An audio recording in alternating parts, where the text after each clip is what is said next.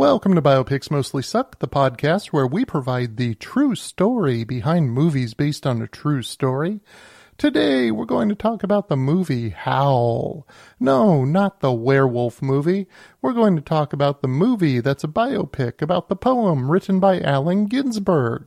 The poem is explored through a recreated interview with Allen Ginsberg, through animation, and also through a recreation of the court trial for obscenity that was brought against Lawrence Ferlinghetti, the publisher of Howl and Other Poems, and the owner of City Lights Bookstore in San Francisco. My guests for today's episode are my frequent collaborator, John Helix, a local musician in the San Diego area.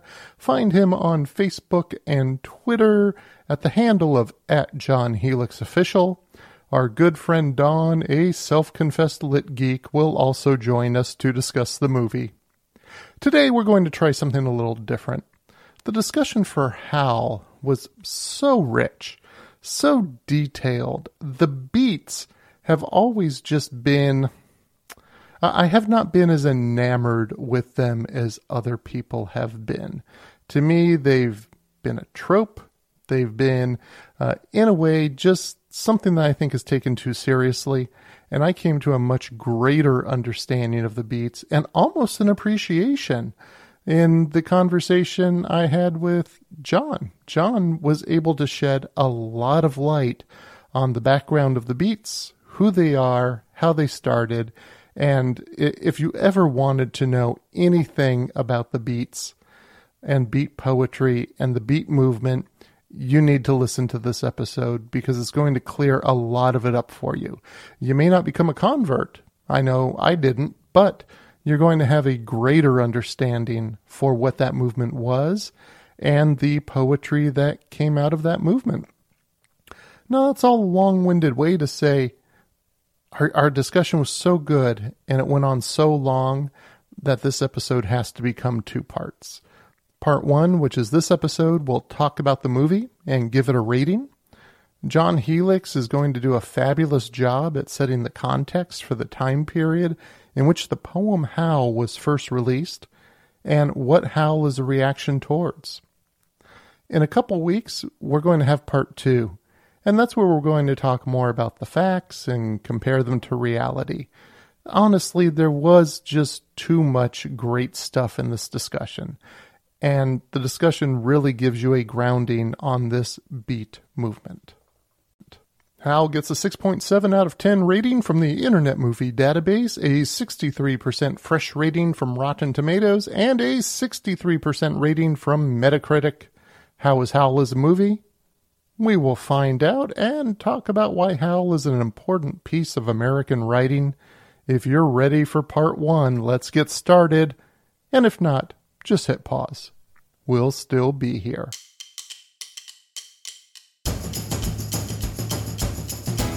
Volume and for everything. A little too cocksure, as Ginsberg would say. We just went right into it. And everything was fine until it was not. I see. Until it was not? Until it was not. Or from the beginning? It became apparent. Yes. No, everything was fine from the beginning because the conversation we had about the other movie was great. It was So fabulous. it was a false sense of fine. It was great. It would have been better if we had recorded it. But, Volume's better. yeah. Yes. Well, forever lost to the, unrecorded episodes. Maybe, maybe when we have the full digital profile, we'll be able to get that information back. I don't think so. Oh, okay. We're going to have the conversation again and re-record it. Oh, I'm aware, but I'm saying, 20 years from now. Yes. It might end up somewhere.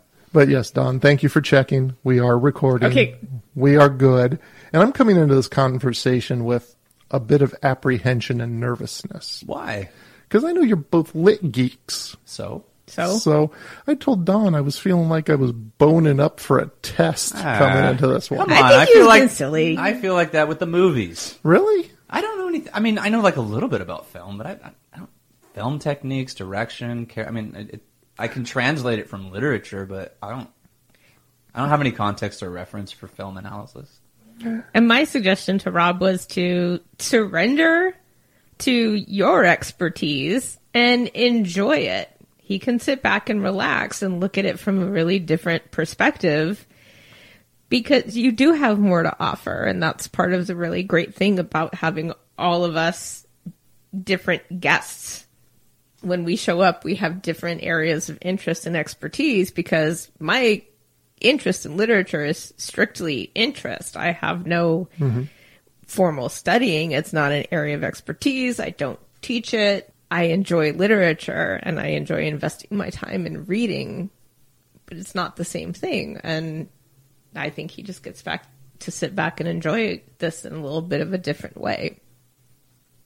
I'm game for whatever. I will state for the record, though, that I don't think I have ever had a stronger man crush in my life than the one on Jack Kerouac.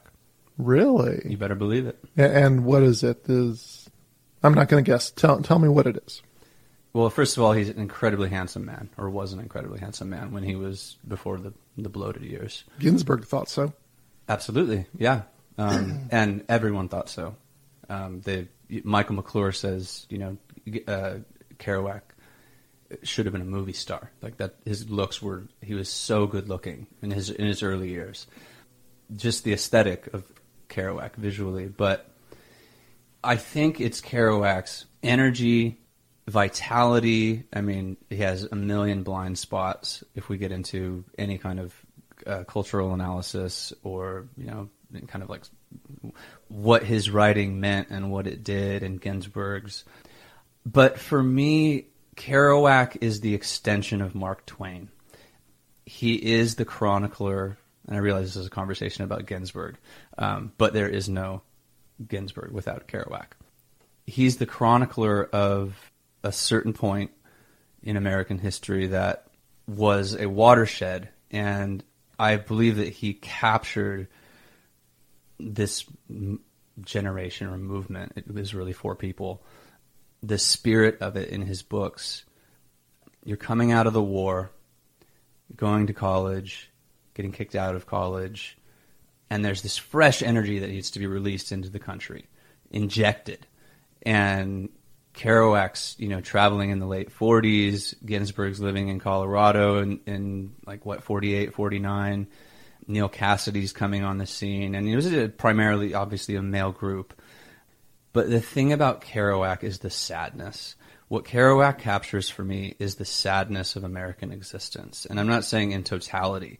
What I mean is there's a sense of, and this is alive in Howl too, the sense of motion and movement coupled with despair. Where is there to go after World War II? I mean, this is like one of the primary questions that Kerouac is asking. In this post-war world, in this bubbling consumer culture that's coming to the surface, where is there any room for an honest person, to someone to tell the truth? And that's what draws me so much to Kerouac. And I don't mean the absolute truth. I mean the truth as he sees it. He was unflinching in his honesty on the page. He was not unflinching in his honesty off the page, but he gave it all to his muse. And I love that about him, because it's like that line from what was the movie with Tom Hanks about the band that you do? That thing you do.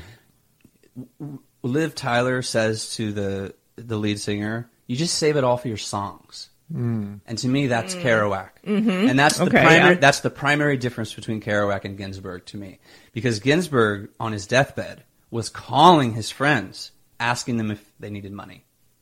Wow. Giving it away. Like, Kerouac is a really dark figure he's presented as this, adventurous he was really shy, and he had such a dark vision of human existence. And Ginsberg, I think, was the light in that vision. Even though the poem, if we're talking about Howl, is full of despair and it's a lamentation, there is some sense that I get from Ginsberg, and this is why I think I don't gravitate toward Ginsberg over Kerouac. There is some sense with Ginsberg that there is hope. And when I look at the world that I didn't live through it, but when I would look at the world that Kerouac describes, and when I look at the world that Ginsberg describes, I see a much more accurate reflection of my experiences in Kerouac than I do in Ginsberg. But Ginsberg picked up, later on, he let the Beat generation, I don't know, go through this metamorphosis and turn into the Beatniks, and then the hippies, and Kerouac rejected all of that outright. He thought it was, Kerouac said when Bob Dylan came on the scene, we don't need another fucking folk singer. I mean, that's his view of that culture. So I like Kerouac's really hard. It's a hard, dark stance on life. It's a very difficult stance. It presents life as even for someone as Kerouac presents himself as destitute, and so what? He always said his mother that he could write for money. But even in that context, how difficult life is just to manage your emotions and just to manage yourself and your sense of identity in a culture that's sending you messages every, I don't know, back then every 10 minutes, now every second about who you should be and the values that are imposed upon you by a larger societal structure that Ginsberg and Kerouac and Gregory Corso and William Burroughs thought was at its core perverted and corrupt. So that's my long explanation to a very short question. What was the question again? Why do I have such a man crush on Kerouac? It's more of a soul crush, I would say. It's not really a man crush. It's like definitely the aesthetics, but it's the ideas behind it. And yeah, we are here to talk about Hal. Yeah. And yeah, I realize that, but the thing is, there's no way to get into that without Kerouac. I know, and I think we're going to need some discussion about what wasn't in the movie as well to provide context. Okay. And I think you did a great job in providing some context there. But let's go ahead and bring everyone else into the discussion. Okay. Because what we're here to talk about today is the movie Hal, which is really a different biopic we're going to be talking about, because it's not a biopic about the author Allen Ginsberg. Right. It's a biopic about the poem. And it's a biopic that is created by two directors who are known for doing documentaries. And the lead actor, James Franco, is also, I don't think he was a professor of English, but he was going after, I think, his master's at creative writing. Creative writing, yeah. So we definitely have people who are coming to this topic with an interest in the topic, with a expertise in the topic. And I think it's interesting having two documentary filmmakers come in to do a biopic, because every time we've looked at biopics and every time directors are called on liberties taken, what's the response? I'm not presenting fact. I am presenting a story. A story. It's not a documentary. It's not a documentary. Right? It's a biopic. Now we have two men who've won awards for documentaries presenting a biopic. So it creates an interesting dynamic to take a look at. But Hal was a 2010 film about the poem of the same name, written by Allen Ginsberg, as we mentioned, played by James Franco. The plot, such as it is, since this is a biopic about a poem, is told in a non-linear fashion, and the poem is also conveyed in animation. The poem is talked about in an interview format that is reenacted, and also the first reading at the Sixth Gallery on October 7th, 1955, is reenacted in black and white. Segments of the indecency trial that was brought by the U.S. government against bookstore owner Lawrence Ferlinghetti for selling the book he published, and that the poem is contained within, are recreated in full color, and the poem is also discussed in this context. So the movie is about the poem being discussed in different contexts. And as far as plot, that's about all there is on this film. Well, and everything in the film is derived directly from transcripts, right? Everything that's said is accurate to the record, yes. But we're also going to talk about what bits and pieces of that record were chosen for presentation. So there are some liberties taken as far as flow of the film by two documentarians. But just because it comes from the transcript doesn't mean it's in total what took place. So, you're both literary geeks. It's pretty rare to have a biopic about a poem. What are your thoughts on the film? I love this film so much. And my perspective is a little different than John's. I prefer Ginsberg over Kerouac, and I think it's not because I see the world as any brighter or full of possibility, certainly not in our current context. But when you have despair with the idea that there's something on the other side, you're willing to continue to fight. And when I read something like Kerouac's, it's very dark, and it's very clear, but it doesn't give me the sense of you should bother to stand up and fight, that you would surrender to whatever the current environment is. And that doesn't appeal to me as much. That's just not my core. And the other piece to this is I soul crush on Ginsberg. I mean, he is so crush worthy. He's so crush worthy.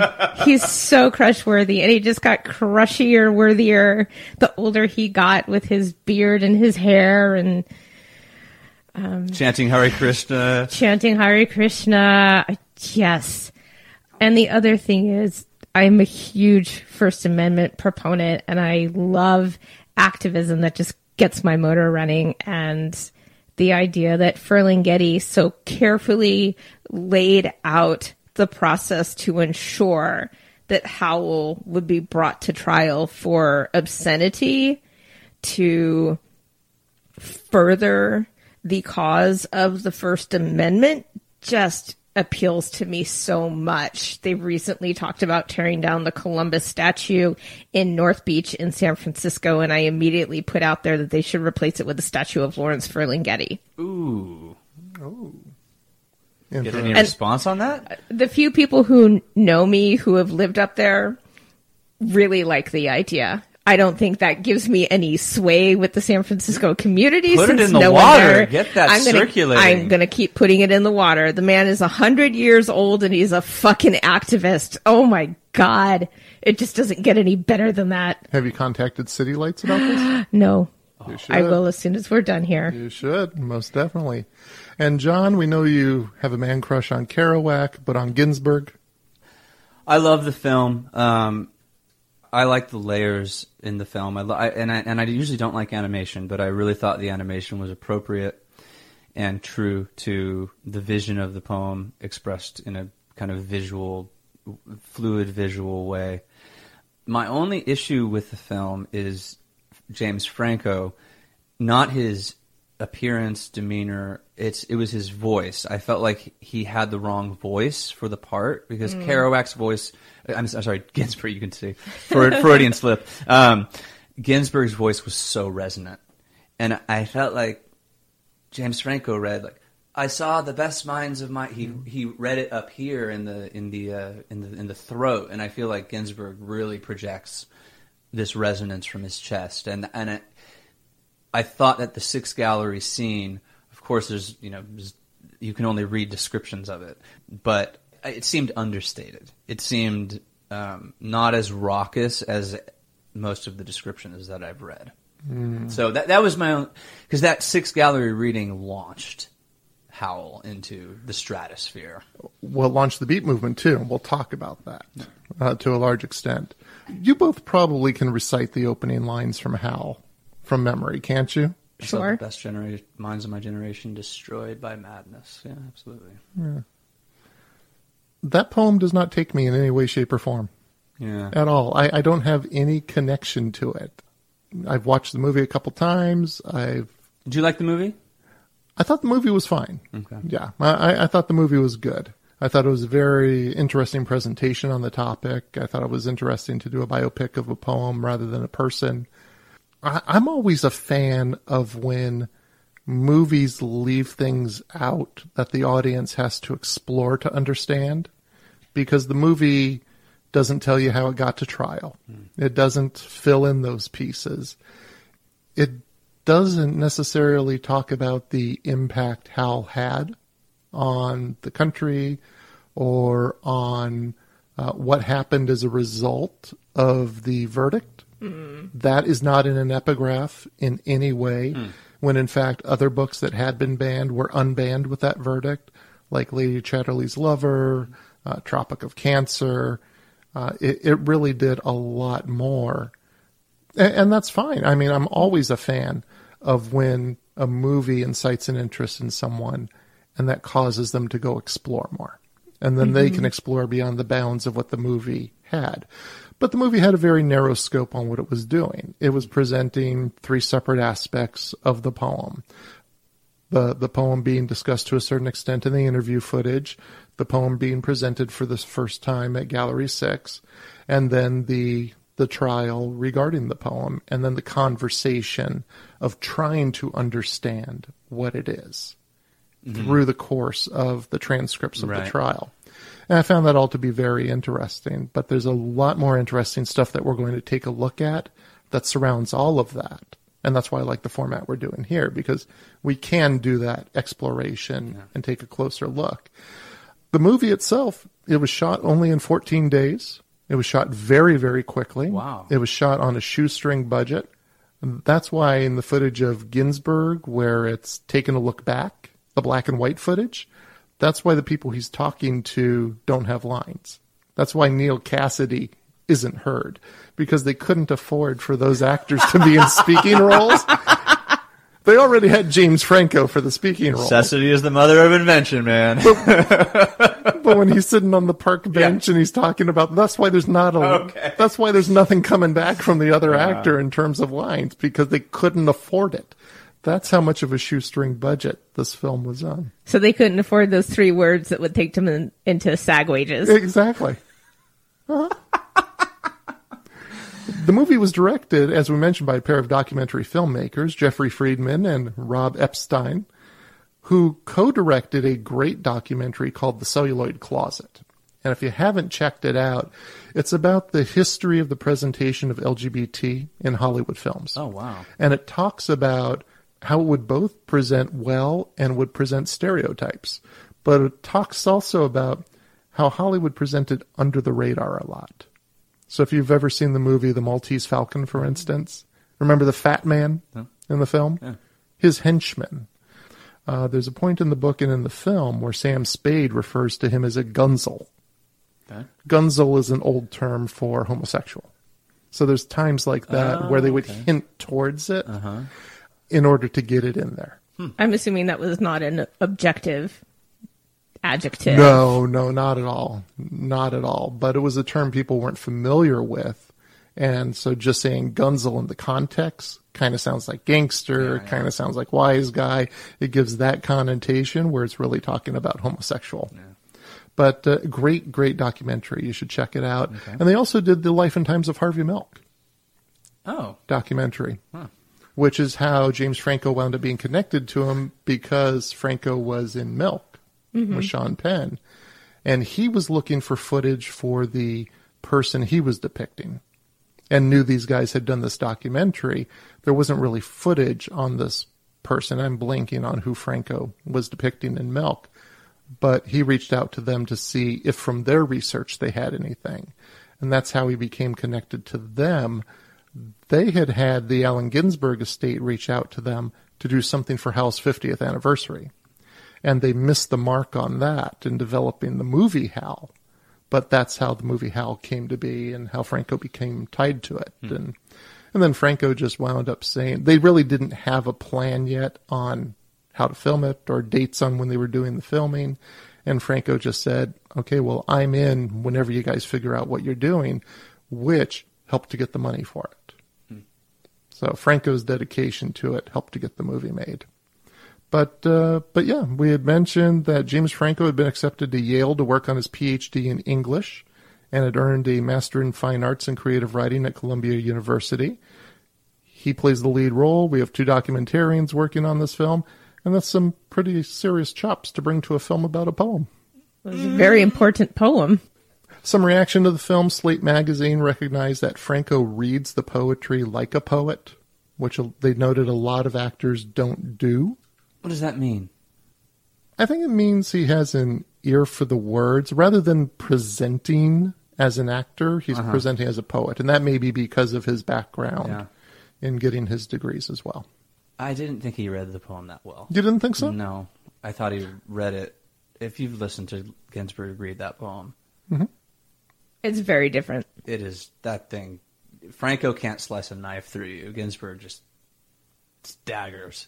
Oh, because the directors have noted that when their original plan for the animation in the film was to have Ginsberg's reading over the animation. Oh, interesting. But they decided they thought Franco did such a good job with it, they left Franco's reading of the poem over the narration. And they said when they showed the narration to people who are experts in this area, they initially thought it was Ginsberg. No way. No. Hey, that's what they say. That's what they said on the commentary. Who did name- they ask Ann Charters? They didn't say. Okay. No. They asked experts. I don't know. Yeah, that sounds like I don't. It just sounds like a stretch because I can't put those two voices together. I can hear similarities in some of the tonal aspects, but Ginsberg just had this roar and this resonance about his voice. I just thought it was lacking in Franco. I appreciate Franco's effort. I thought that's yeoman's work, right? I mean, you're trying to recite Howl through a fucking film. Yeah. And I don't know if there really is anyone who could read that poem other than Allen Ginsberg. I get what you're saying because after hearing the director say that and then hearing Franco, I can hear bits and pieces of Ginsberg, but I can also hear Franco still coming through. And I'm very disappointed hearing that now that they did not lay Ginsberg over the animation because it was the animator with whom Ginsberg worked. And I just think it would have been so much more appropriate to have Ginsberg's voice over that. And it is. There's something about him. It doesn't feel loud and forced, but it's low and rumbling and forceful. It's conviction. That's what I hear in Ginsberg is conviction. And my thing on the reading in the film, and I think this is done, whenever films look back on what's supposed to be an important event, is they treat it like it's important. Whereas... Meaning the presentation. So rather than... I've gone back and listened to the first recording, which is in February of 56. The 6 gallery presentation, of which there are no recordings, was October of 55. So a few months after we have a recording of Ginsberg reading Howl. And he doesn't say, I saw the best minds of my generation. Yeah. He says, I saw the best minds of my generation. He doesn't say it like that. He does. I have the recording. Compare what you just said to the recording. He doesn't present it as Franco did, which is, this is an important moment. I know this is an important moment. He presents it as a poem. He presents it as a poem he's trodden out for the first time. Oh, okay. I got you. You see what I mean? Yep. It's only on reflection it's important. Gotcha. In the moment, it's not important. Gotcha. I really doubt Ginsberg knew the impact he would have at the time he's doing the reading at Gallery 6. He didn't know the impact he would have, but the 4 of them made plans for this in the late 40s and early 50s. Mm-hmm. This was no accident. So I agree that I don't think Ginsberg could have dreamed of the obscenity trial brought it the attention, but he couldn't have dreamed of the success that Howl would have based on that reading. Yeah. But among Burroughs, Corso, Ginsberg, and Kerouac, there were plans. Yeah, and all I'm saying is when something important has happened, it's not known in the moment. So don't present it as if it's important when you're presenting that moment. Yeah. Poets involved thought that event was really important, though. McClure thought it was really important. Well, let's get into that in just a little bit, because let's first talk about a score for the movie. And I can imagine what you're both going to give it. Dawn, score for the movie, 1 through 4 stars? 4 stars. They just did such a good job. I love the way they simply took transcripts and put them together in a way that told this portion of the story. I love that they brought in the artist with whom Ginsberg worked to create the animation. Yeah, it was good. Okay. It's a good visual experience. It's a good audio experience. It's a good film viewing experience.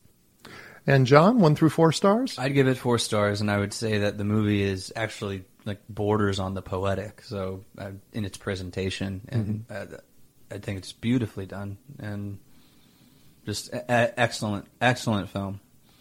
I'll give it 4 stars as well. I'm not as enthralled by it as both of you are, but I also don't have problems with it. So and I thought they presented the time period very accurately without romanticizing it. There's too much of a tendency to romanticize the 50s. Oh, yeah. And to overdo the dress styles and that type of thing. Well, yeah, but that's also the culture that these guys were fighting against. Yeah. So there's a purpose to the beards and the flannel and the torn jeans and all that. It wasn't it wasn't because you have a lot of money and you can dress trashy, right? Yeah. It was real destitution. So yeah, I'll give it 4 stars as well.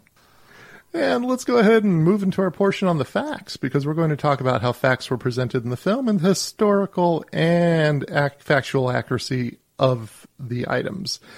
We will rank the film A through F at the end as a letter grade based on those historical elements. So let's go ahead and get started, because at the outset it would seem this would be a very short discussion. It says in the opening that what's presented and how comes completely from the written or audio record. We have the reading of the poem itself, the interview that was conducted, and the transcript of the court trial. Well, it would seem we could just give a letter grade of the film and pack it up for this episode. I think that we need to provide some background and context for what took place prior to the events that we see. I think where we should start is, let's go chronological on this discussion, because I'd really like to start at what is Howl? And in the movie, what's presented as Howl is a poem written in 4 parts by Allen Ginsberg. The movie shows the premiere of the poem on October 7th, 1955. And it also shows the obscenity trial. So let's go ahead and start with what Howl is and what is it a reaction to? Okay, so, Ginsberg in the late 40s and in the early 50s was going through a series of psychological maladies, let's say. He was institutionalized. He was having various nervous breakdowns. And he met Carl Solomon, the institution, and he was so taken with Carl Solomon's story and Carl Solomon's life, and this is the personal dimension of it. So he dedicated the poem, and he's screaming at the end, "I'm with you, and I'm with you, I'm with you," right? So, Carl Solomon's madness, in quotes, to Ginsberg, and this is reflective of the view that Burroughs would take, and Kerouac and Corso, that the rational society, just this hyper-rational order and morality that was coming into play in the post-World War II world was insane. And his vision comes out of his experiences in the institution, but also his experiences with what people would call other beats or beatniks, which is a derogatory term. And Howl is a lamentation. It harkens back, I think it's first effort since Whitman to establish a national dialogue about, and I don't even want to use those terms, dialogue, because that's too clinical, but just to create a national feeling about what does a poem look like in terms of enacting and paving the way for a bunch of people who are left out.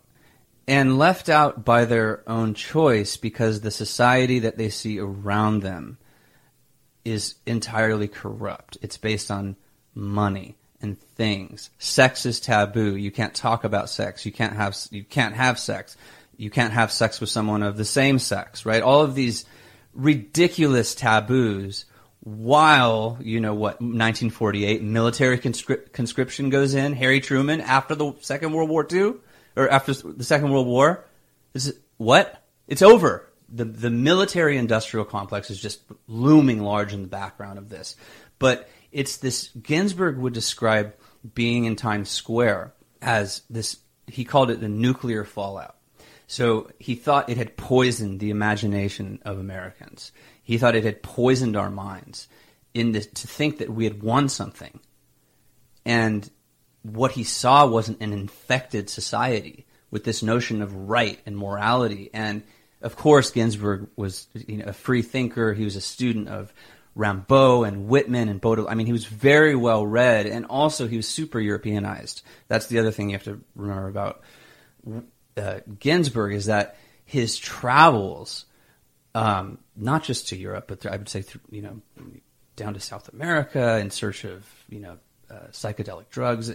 His constitution, and this is related to his relationship with his father. How you can kind of talk about that with his father.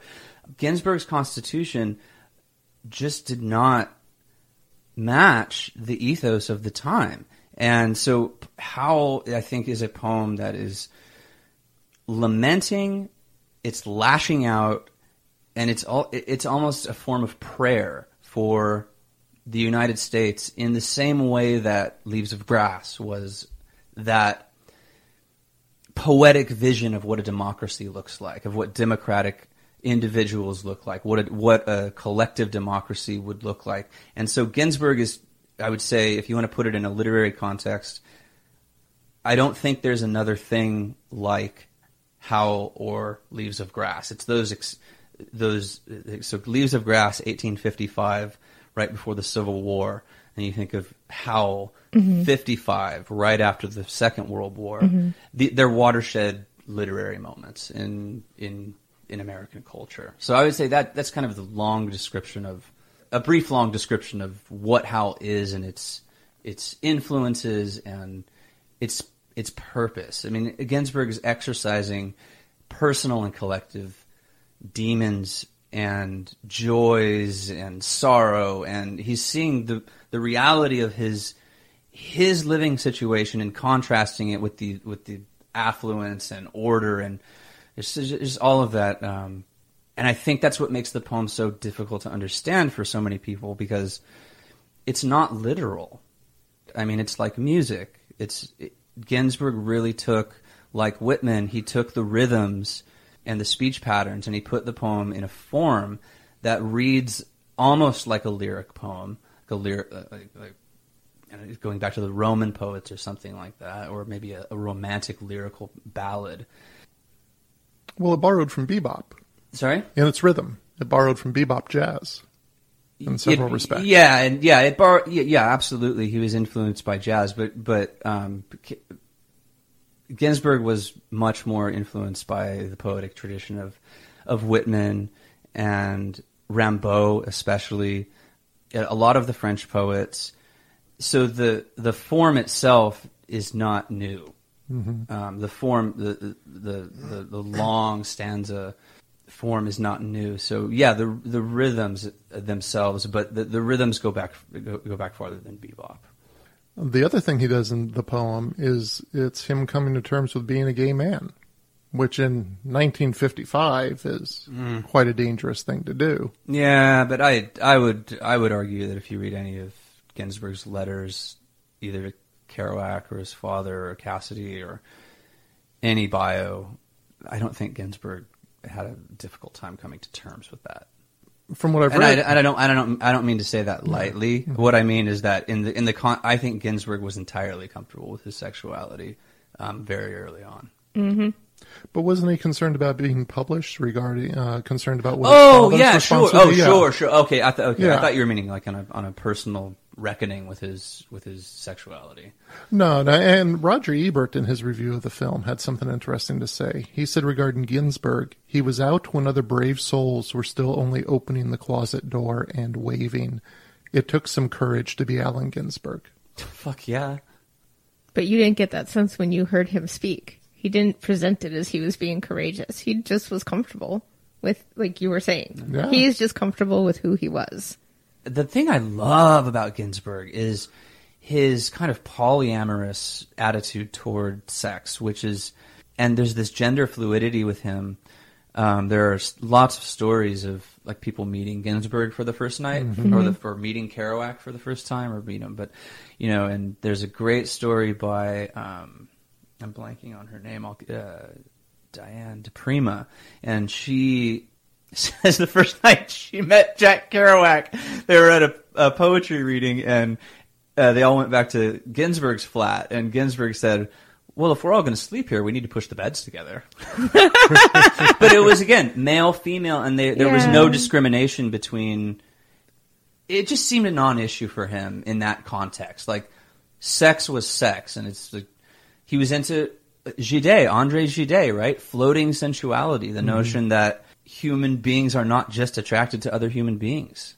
They can be aroused by other things, by immaterial things, right? So I think his conception was so much more expansive than even we imagine it today, like of sexuality, right? It was so fluid. It's not a binary. It's not a dichotomy. It's a free for all. Because as you're saying that, what I find interesting is for everything you hear about the blowback that came to the poem, you only hear about the homosexual aspects in terms of the obscenity trial. Oh, yeah. I have not found anything that talks about any blowback Ginsberg received for being the man who wrote those things and for being gender fluid or being homosexual or being on the LGBTQ spectrum in some way. I haven't come across anything that talks about him personally receiving blowback. They were so insular until they became famous. They were a tight group, and the death blow was Howl in 56 and On the Road in 57. That made the movement famous, and then you could like William F. Buckley, as I think gone after Ginsberg. There are a couple other, I'm trying to think of conservative commentators like in the late 50s and 60s. But yeah, you're right. It's interesting that it's funny because there are certain writers where, like Kerouac, Kerouac was bisexual. And that's always on my radar when I read him because his writing's so masculine. And so it's a weird contradiction for me, like to think of this like puffed up macho masculine guy, which he is not in his books. Dean Moriarty is. But I never think of sexuality when I read Ginsberg. I just experience it. Okay. Yeah, I could see that. I don't go like, oh wait, I have to work through the persona of this author before I can. It's just like, oh, it feels like the most natural expression of sexuality I think I've ever read. It's not sentimental. It's not. I mean, it's real. It's like fluid, and I mean, it's all of it. Blood, shit, piss, cum, the whole thing, all wrapped up into one. It's like that's sex. Interesting.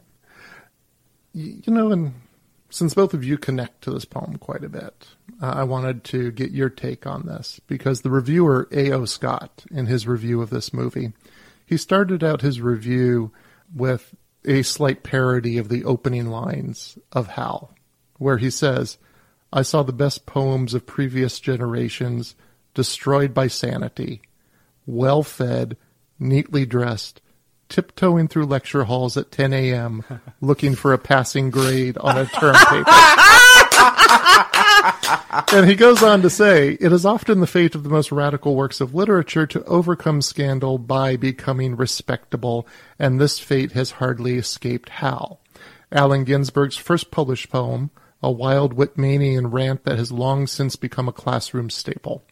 The wildness is still there, of course, but the apparatus of literary immortality, the paradoxical effect of which is to keep poems alive by embalming them, can make it hard to appreciate.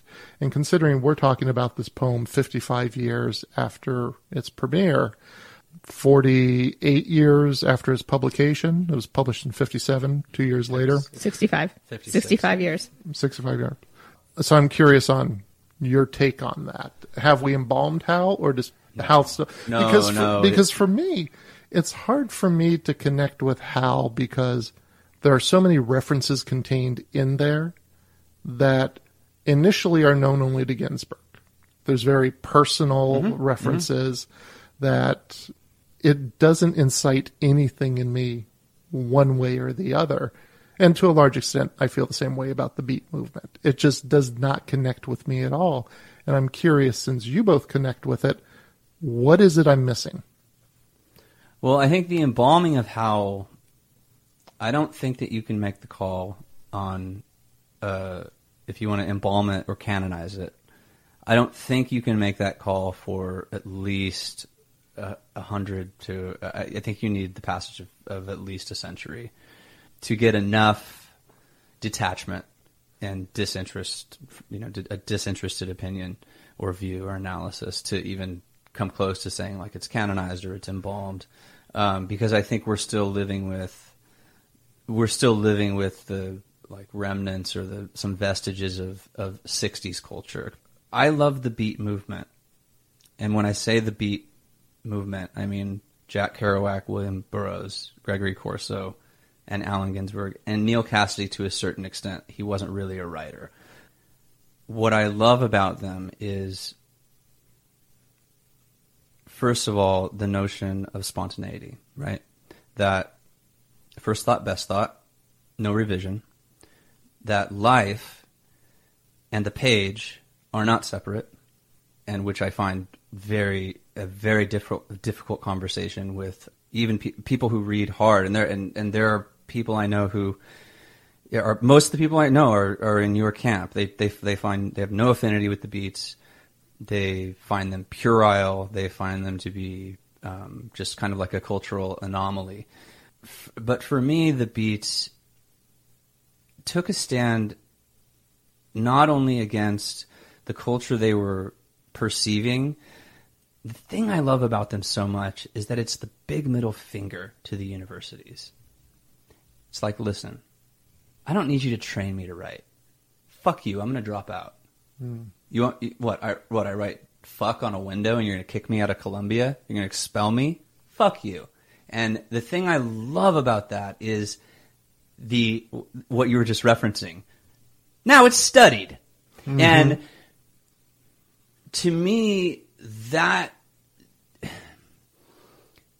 the sign of a real artist. I mean, when we're talking about what art does and what it's capable of doing, disturbing people, not for just shock value, but for a real purpose, and getting to the core of a person's constitution, their worldview, how they perceive themselves in the future, how they perceive the world around them, what they think the world around them should be. I mean, the poem is really idealistic in that sense. So these are the things that draw me to the Beat generation, and those four writers in particular. Burroughs is more complicated, but the energy, and they're like the antithesis of this stodgy kind of, I don't know, curmudgeonly, old professor with the tweed jacket and the pipe going, Shakespeare is my favorite writer of all time, so don't get me wrong, but, today we shall read from the fifth, so it's like, they just smashed all of that, and they bridged a gap between writing, art, and having that art be commercially successful and academically successful. And that is just damn near impossible to do with a poem. Yeah. Or with any piece of writing. And then to cross over and have this influence on the culture, which I think is mostly positive. I think a lot of what they were doing was intensely self-destructive and destructive to everyone around them, especially the women. But despite those blind spots, I think that Ginsberg and I think the Beats made a massive stride forward in erasing or at least displaying the hypocrisy of United States Judeo-Christian morality. And that resonates with me in my bones. Because it really is if I were to go on at length at this, notions of morality and sex in the United States they're absurd. I mean, they're Puritan and bizarre. And that's where they started. I know. Yeah. And that's the thing that I love so much about Ginsberg is that he doesn't even address it. He just says, this is sex. there is no fucking morality attached to where my dick is going or whom I'm kissing. And to do that through a poem, or to do that through, On the Road, which said, get the fuck out of the university and get the fuck out of your job, right? Leave, go on the road, get out of this poisonous culture, go experience the United States and see what it has to offer, if anything. I just think that's such a value to the culture, and I think that it's a major achievement that few can make that crossover. And Ginsberg was one of those figures, and just to continue he just got better as he got older. He just was a beautiful man, just inside out. Can't say the same for Kerouac, but Ginsberg, my God. And so I think that's the draw. It's the human response, the instinctual response, right? Like the human instinctual response to what is a constructed reality, right? So example A, right? The thou shalt not have sex. You can't have sex before you're married, right? Mm. Okay, that's a constructed reality. That is not a natural state of affairs. If we were all, running around naturally, we'd be fucking procreating at, 12 and 13, as the Romans did, right? But it's so irrational and it's so illogical. And I love that a group of guys can get together and go, fuck that, and say fuck that in a very articulate way, and in a way that gets to the fucking legal system, Which I think is a good point to jump off into the obscenity trial and start to talk about that, because that's another portion that's depicted in the movie. Now wait, you asked me my thoughts on it. Unfortunately, we're going to have to wait for part 2 of the episode on Howl in order to hear Don's thoughts. But don't worry, we'll be back in a couple weeks. And that wraps up another episode of Biopics Mostly Suck. If you liked it, please subscribe using your favorite podcasting platform. We are literally everywhere, but don't look for us on Spreaker. You can find all of the sources we used to build this episode at biopicsmostlysuck.com/howl. I usually throw in some other goodies on the episode pages, like videos or pictures. And for Howl, I have some wonderful stuff. If you saw the movie Howl and you're a fan of the animation, I have the complete, uncut animation that you can enjoy. It's there on the website. And I also have just an incredible musical performance by Miss Patti Smith, backed by Philip Glass on piano. And she is backed by Tibetan monks on vocals. And according to the description of the video, this was all in honor of a visit of the Dalai Lama, as she reads footnote to Howl. It's an incredible performance. It's also incredible animation. Go to the website and check it out. I want to thank John and Don for talking about Howl. You can find John Helix on Facebook at John Helix Official. You can also find his music in most places where you go to get your music. How are we doing with this project? Go like us on Facebook and Twitter at the handle of @MostlySuck, or just send us your feedback through our website, biopicsmostlysuck.com, and you can recommend which movies you would like us to use for an episode, and we will share the true story behind that movie based on a true story. Take care, everyone.